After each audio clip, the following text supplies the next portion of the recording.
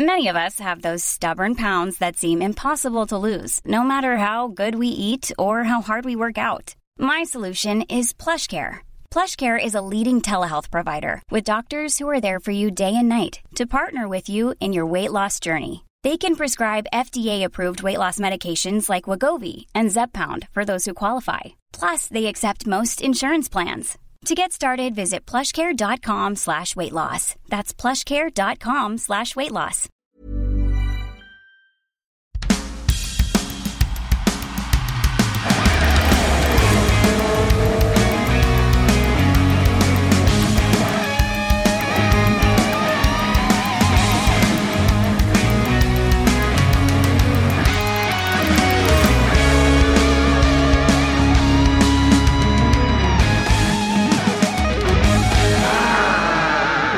Hello and welcome to Formula for Success in association with F1 Manager 2023.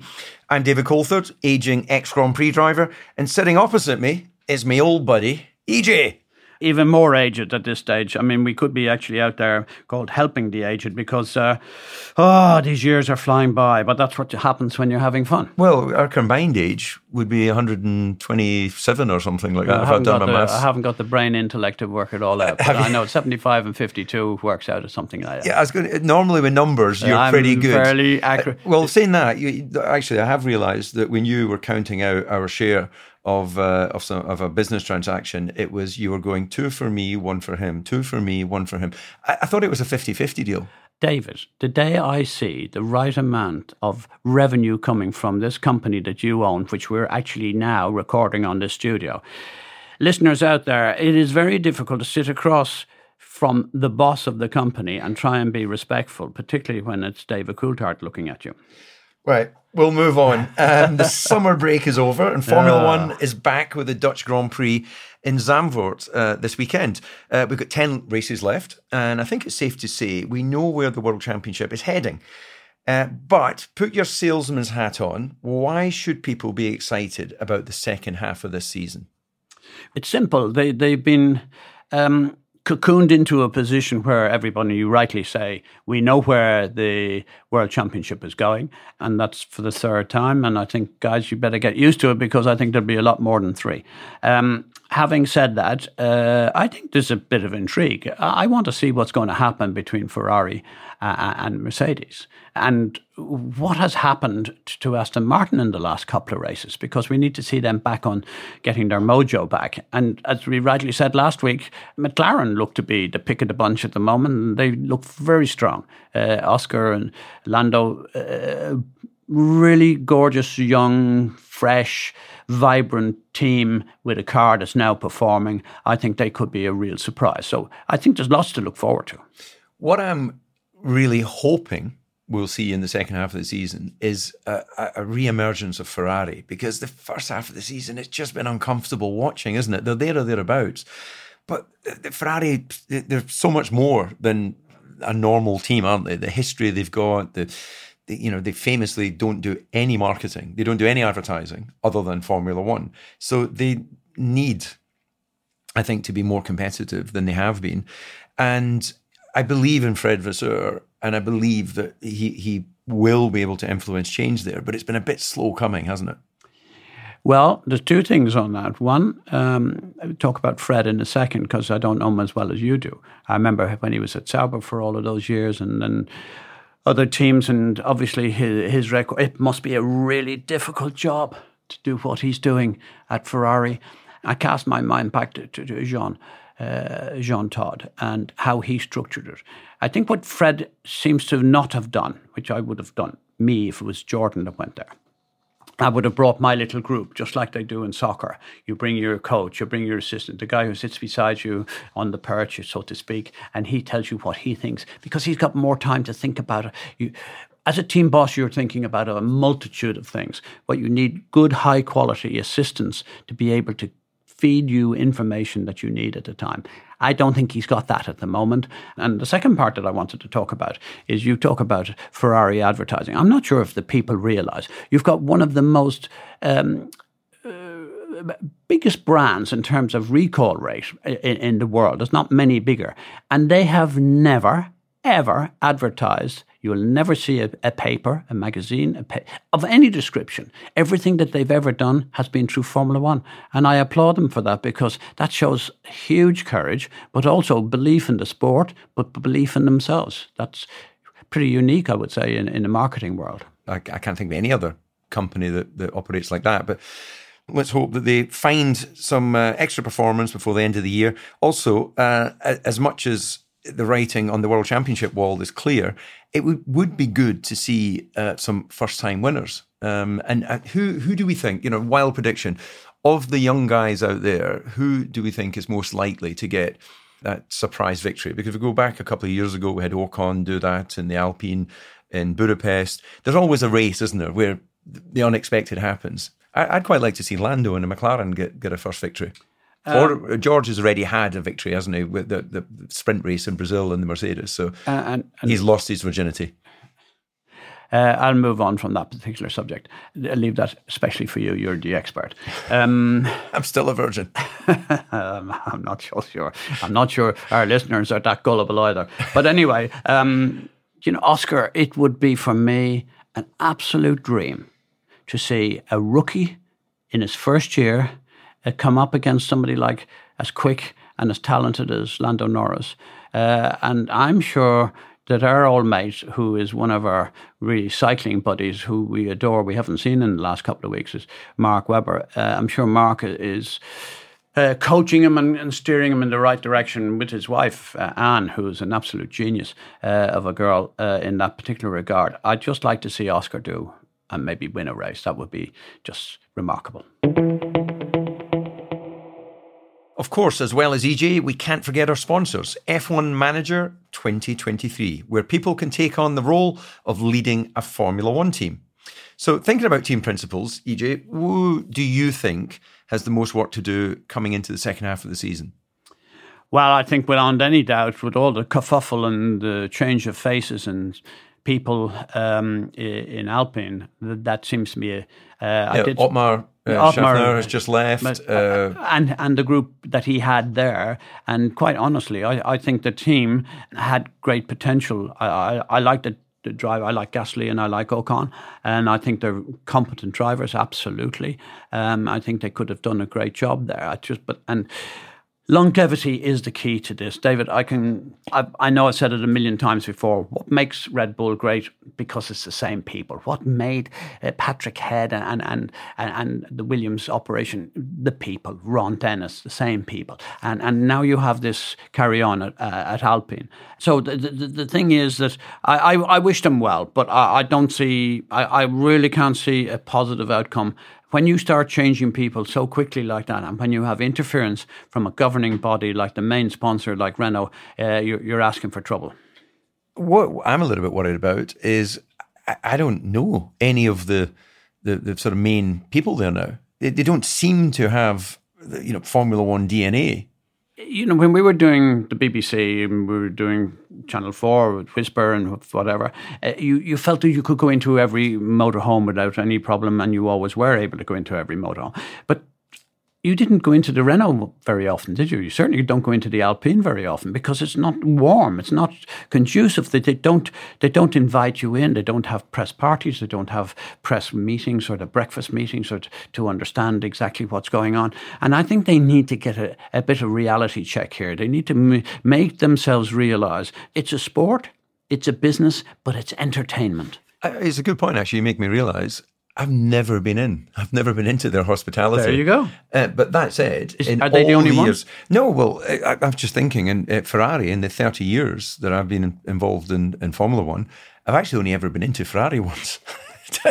Which is, well, but I guess I've had I sold them a lot of drivers, David. I used to be in and out of it like a yo-yo. A lot. But that said, they are, Ferrari are very good, or even Alpine. All the teams, their press officers, I have to say, are all very professional. We obviously in television have to line up and wait to get access to the drivers if they're having a successful time or an interesting time, and we involve them in the show. So coordinating all of the different world's media so that they all get their moment is a job that I wouldn't want to have. But no complaints from me on that side.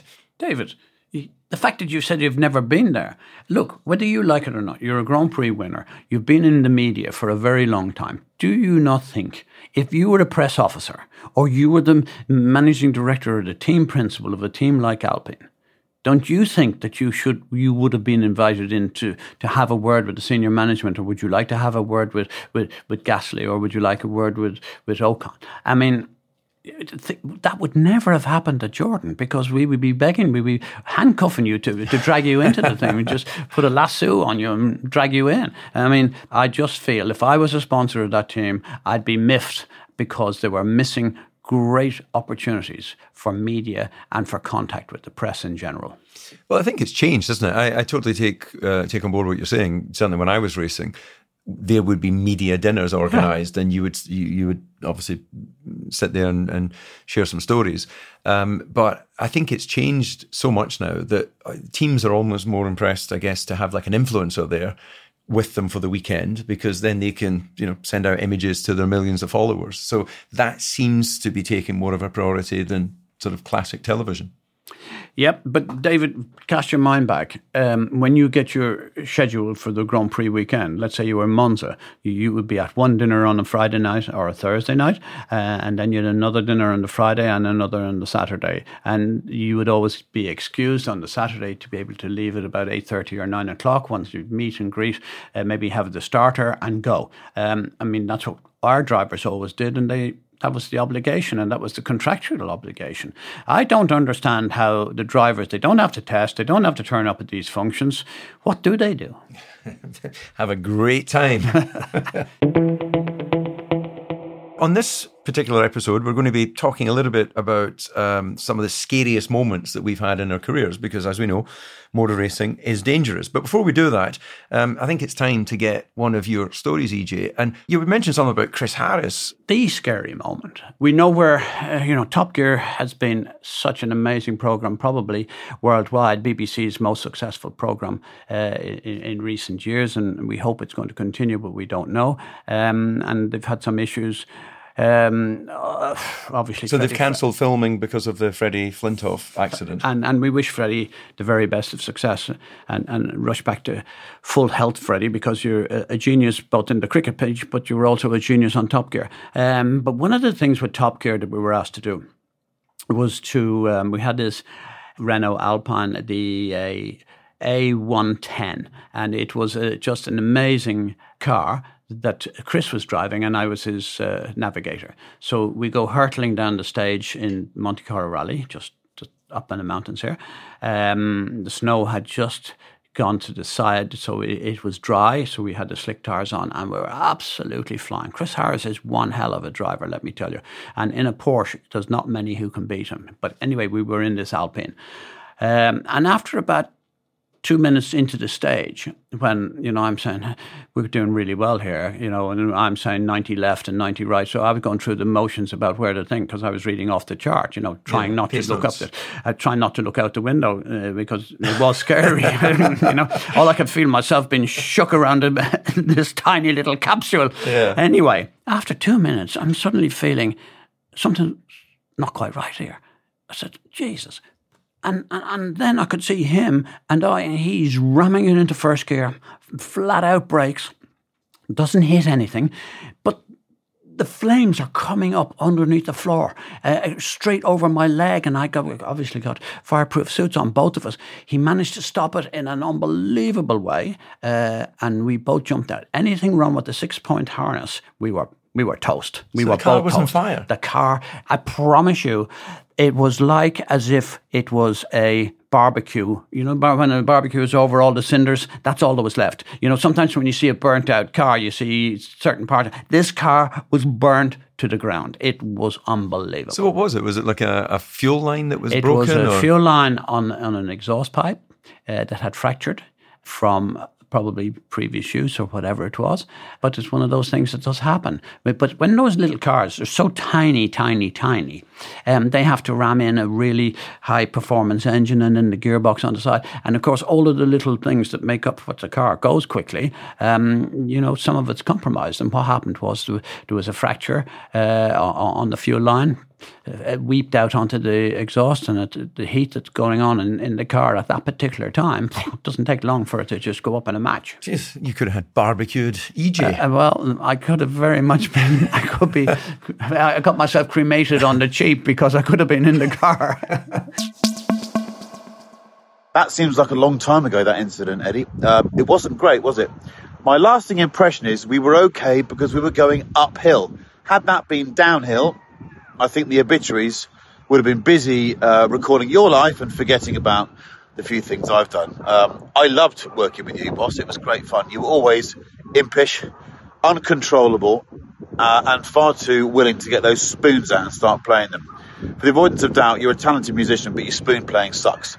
It was an interesting day, that. Yeah, I won't go into it anymore. There was a very interesting book written by a man called Dave Twoig, who was the project leader for that, where they told us how they went through an aerospace-style investigation to work out what happened to the car. It turns out I think it was a fuel line that had been crimping. But the Top Gear years were fun, weren't they? Do you remember us, you, me, Sabine, Matt LeBlanc in the desert? That was great fun. Love you lots. And you did teach me a lot. I know you think I owe my career to you, which obviously I don't. But you're a lovely man. And DC, you're a great chap too. Enjoy your podcast. Formula for Success is brought to you in association with F1 Manager 2023, giving you unparalleled control of the chosen F1 team and a brand new mode that allows you to rewrite the season in your terms. Your legacy begins here. Well, my scary moment definitely was when I was a test driver. I never really had big crashes in Grand Prix. You know, you always damage the car, but basically you walk away without injury. But in my younger career, I remember in Spa, I was in a support race, and I was racing in a formula called Opel Lotus. And it was the first lap going down the hill in the infield in Belgium to Pouhon corner, and in between the straight there that takes you down towards Pouhon, I got contact with a guy called Kenny Brack that pushed me into the barrier, and then came back in front of the field. I got hit by another car, and it broke my leg. Thankfully, just the small bone. Is that you've got the fibia and the tibia? I think it might be the tibia. So I was out for a couple of races and then got back in. But that was a pretty scary moment. When you were a racer, did you have any scary moments? Well, I talk about breaking legs. You see, in our days, I think the listeners should realise that nowadays with carbon, it doesn't fold in on you. Whereas when we were racing at that stage, even in your day, they weren't the monocoques that we know. They were structured by either some sort of aluminium or metal of tubular frame. And they just folded in on top of you. So the tubular frame is the one that actually caused the damage, because when you hit something, it stayed hit. And so I broke, I think in karting, I broke my leg probably in about 72. I then broke both legs in 76 in Mallory Park. Brakes failed going into the hairpin, and that was a hairy moment. I didn't know that, yeah. So I spent Leicester Royal Infirmary. I was very much a patient of yours there for 2-3 weeks before I was let out. And 2 legs is a bit difficult because you've got nowhere to put the crutches on. And so anyway, look, I was very... So is that how you developed the skill to walk on your hands? David, can we please move on? I have to say, I remember, this is a funny situation where Marie was about to give birth, and I went to the hospital on crutches with full plaster because I'd broken my leg in a Formula 3 race at Mondello Park.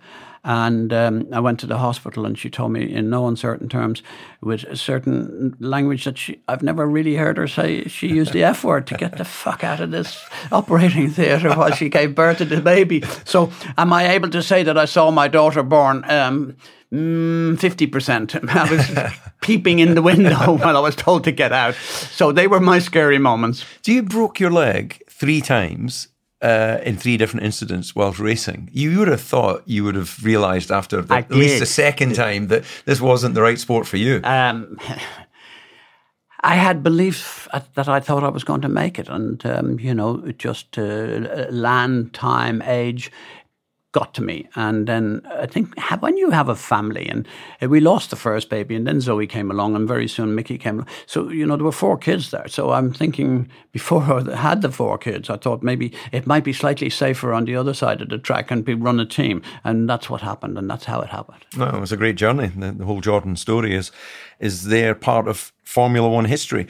What I find interesting when we think about the dangers of the sport is I don't consider myself a brave, I don't consider myself a risk taker, but I can obviously acknowledge that having raced from 11 years old, that I was aware that motor racing was dangerous. And as we know, my career started in Formula One through the tragic loss of Ayrton Senna, and I was promoted from being the test driver.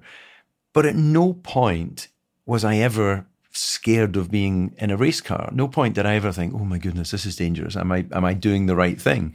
I just seem to be kind of devoid of any emotion towards what could happen. Everyone who races and drives, they don't feel that. Because if they felt that, I don't think they could do it. And I went from being a driver to being a team manager. I was much more nervous at the start of a race being the team boss. And I'm sure you're the same with your son. So the race is about to start, and you're very apprehensive of what could happen, and you know what can happen, but you're just wondering. Whereas when you're sitting in the car, all you're thinking, how am I going to pass him? How am I going to lead this race? How am I going to go on the inside or wherever you are? And even if you're at the back of the grid, how am I going to avoid all the chaos? So the driver has so much to think about that if he's nervous, I don't know a driver who's ever been nervous, to be very honest with you. But sometimes you hear them talking, and it's like, well, if you're that kind of upset by the conditions, don't do it. When they talk about wet weather and things like that, I completely get it. Yeah, but they're saying that to get into the head of the team boss who will speak to the race director, and they're trying to manipulate. That's all skullduggery. You know that. That's what the drivers do. They try and manipulate. It's exactly like what footballers do, waving a card. I'll never understand in professional football why it can be acceptable to fake being tackled and fall over, and especially with replays and things like that today, what's it called, VAR or whatever the referees are using.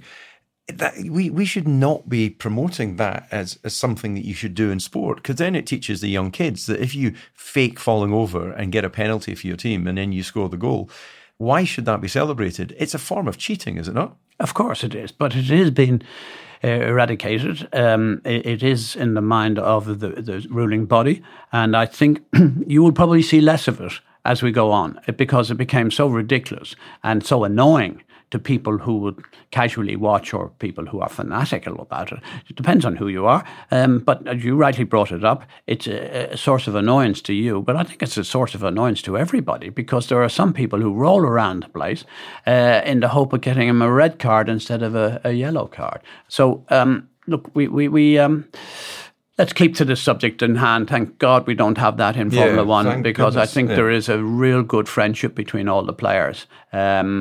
In motor racing, I think we see that at the end of the Grand Prix. Very seldom will you see any aggro these days. Yeah, no, I think there's a group of young drivers right now that they seem to relate to each other. The only, outlier in that would be really Lewis. Maybe because Lewis has been around for longer. He's only driver that has actually a security man that works with him at the track. Which I don't know what danger he feels he might be in. Somebody coming up and asking for an autograph. But other than that, there does seem to be, you see quite a lot of the younger guys, your Georges, your Landos and whoever else hanging out with each other away from the racetrack. I think Lewis is, you've got to give him some credit because he is still the most revered driver in Formula One at the moment. I know we talk about Max, but Max is a much more laid back kind of guy, whereas Lewis, he's front of house, isn't he? He's box office, top class. Having said that, I think full marks to Lewis, because in any of the interviews, he'll always give credit to the other drivers around him. He'll always credit you never hear him fall out with Russell or any of the other guys, even if there is conflict or if there's touching. I saw that recently, of course, he did have trouble with Alonso, but, that seems to have mended its ways.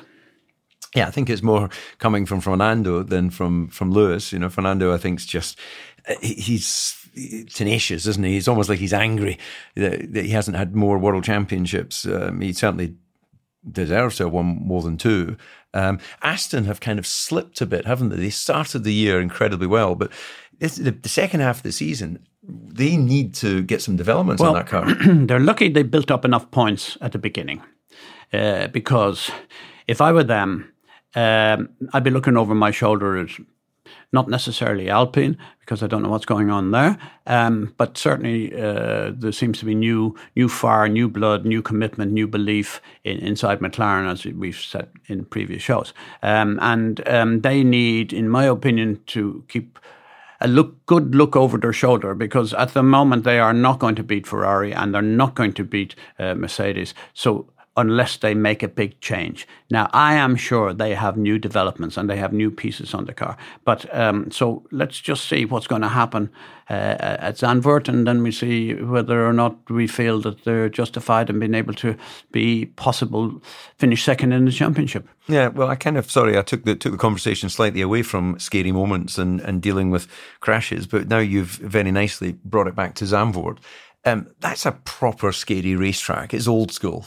Undulation change, blind corners, high speed. Well, it was taken off the track. We always had a European Formula 3 race there, so 79, 78 and all of these people. So I know Zandvoort very well, but it's right that they should go back to Holland. Look at the support of the Dutch people in Formula 1.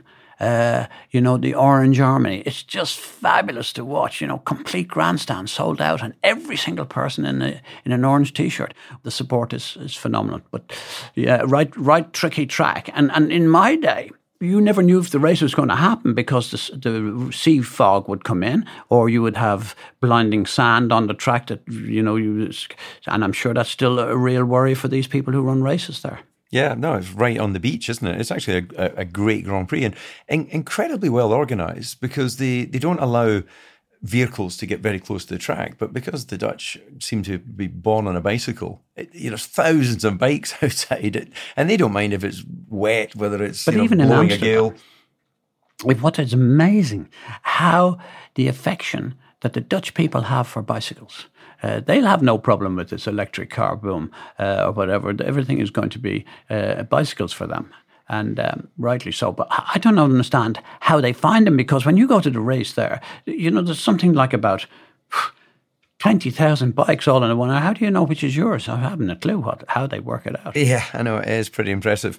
Anyway, right, EJ, we're coming to the end of this particular episode. So any final words of wisdom for our listeners before we leave them for another week?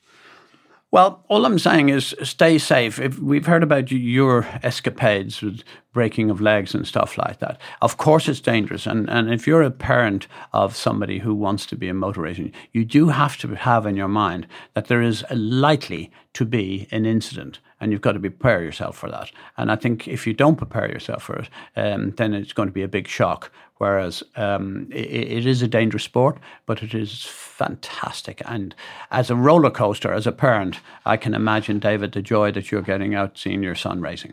Oh, I'm loving it. I'm loving seeing his commitment and him grow as a young man. Incredibly, in Monaco, you can drive a little electric car on the road at 14. So my son's doing his driving tests in September. And I just think it's incredible. We 17 in the UK before you can drive. And okay, it's only a little electric car, but it's still pretty amazing to think 14-year-olds are whizzing around the streets here. What staggers me, I'm out on my bike, think I'm going really quickly, and then there's lunatics passing me on scooters, with electric scooters. So don't know what kind of a license they have, if they even need one. So I think we've all moved on into a new element of an era where people at 14 are much more responsible, I think, than we were at 14 in my day. Yeah, well, I actually think my 14-year-old's more responsible than you are at 75. I don't disagree with that, funny enough. Right, well, dear listeners, you know how to do this by now. You can get in touch with us at ffs@whisper.tv and on social media at F1 for Success. That's all for now. So it's a bye from me, DC, and a bye from him, EJ.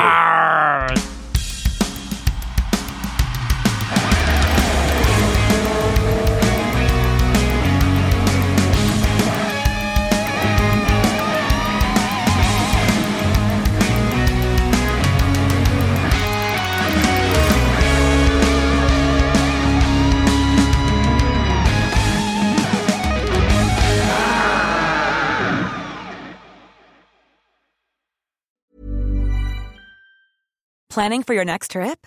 Elevate your travel style with Quince. Quince has all the jet-setting essentials you'll want for your next getaway, like European linen, premium luggage options, buttery soft Italian leather bags, and so much more. And is all priced at 50 to 80% less than similar brands. Plus, Quince only works with factories that use safe and ethical manufacturing practices. Pack your bags with high-quality essentials you'll be wearing for vacations to come with Quince. Go to quince.com/pack for free shipping and 365-day returns.